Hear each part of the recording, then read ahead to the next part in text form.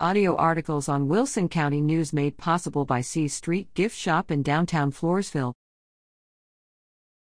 Prayers are more than a folded hands emoji. There is a need we all have in these days and times for some help which comes from outside ourselves. Dwight D. Eisenhower praying has been in the news lately, but not without controversy.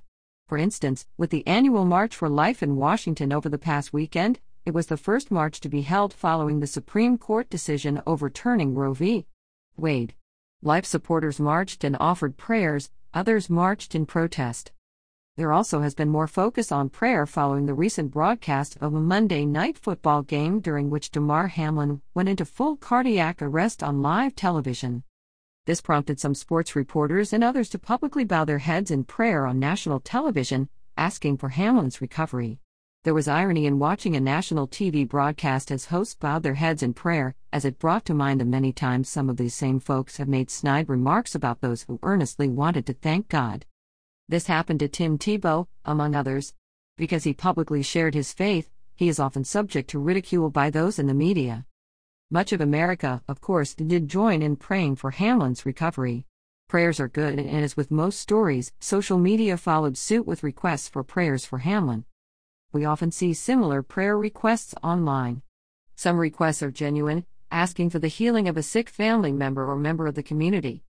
But there are other requests on social media that are modeled after the old chain letters that were mailed via the post office. Chain letters were the same letter which was copied and mailed to a number of people, usually asking for prayers for a specific cause or person.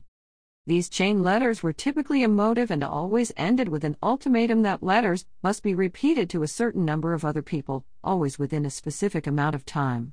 Sometimes there was an implied threat that bad things would happen if the chain was broken and letters not sent. We see versions of the chain letter today on social media. Some are merely emotion-filled requests designed to tug at the heartstrings about some non-existent person. Others may be sincere, heartfelt requests for a sick family member, such as with Hamlin. Unfortunately, the online requests, sincere or not, often bring responses that are nothing other than a folded hand emoji instead of actual prayers. As H.R. Grimm says, praying is not just some good vibe or sharing positive thoughts. Prayer is much more, but the idea of praying has become distorted. How quickly we forget, and how easily our national psyche changes. Tim Tebow's outward expressions of his evangelical Christian faith made him a polarizing figure. While chiding Tebow for his playing is acceptable, mocking him for expressing his Christian beliefs is not. Tebow was openly ridiculed for his one-knee prayers in the end zone, but it was perfectly acceptable by the media for Colin Kaepernick to take a knee during the national anthem.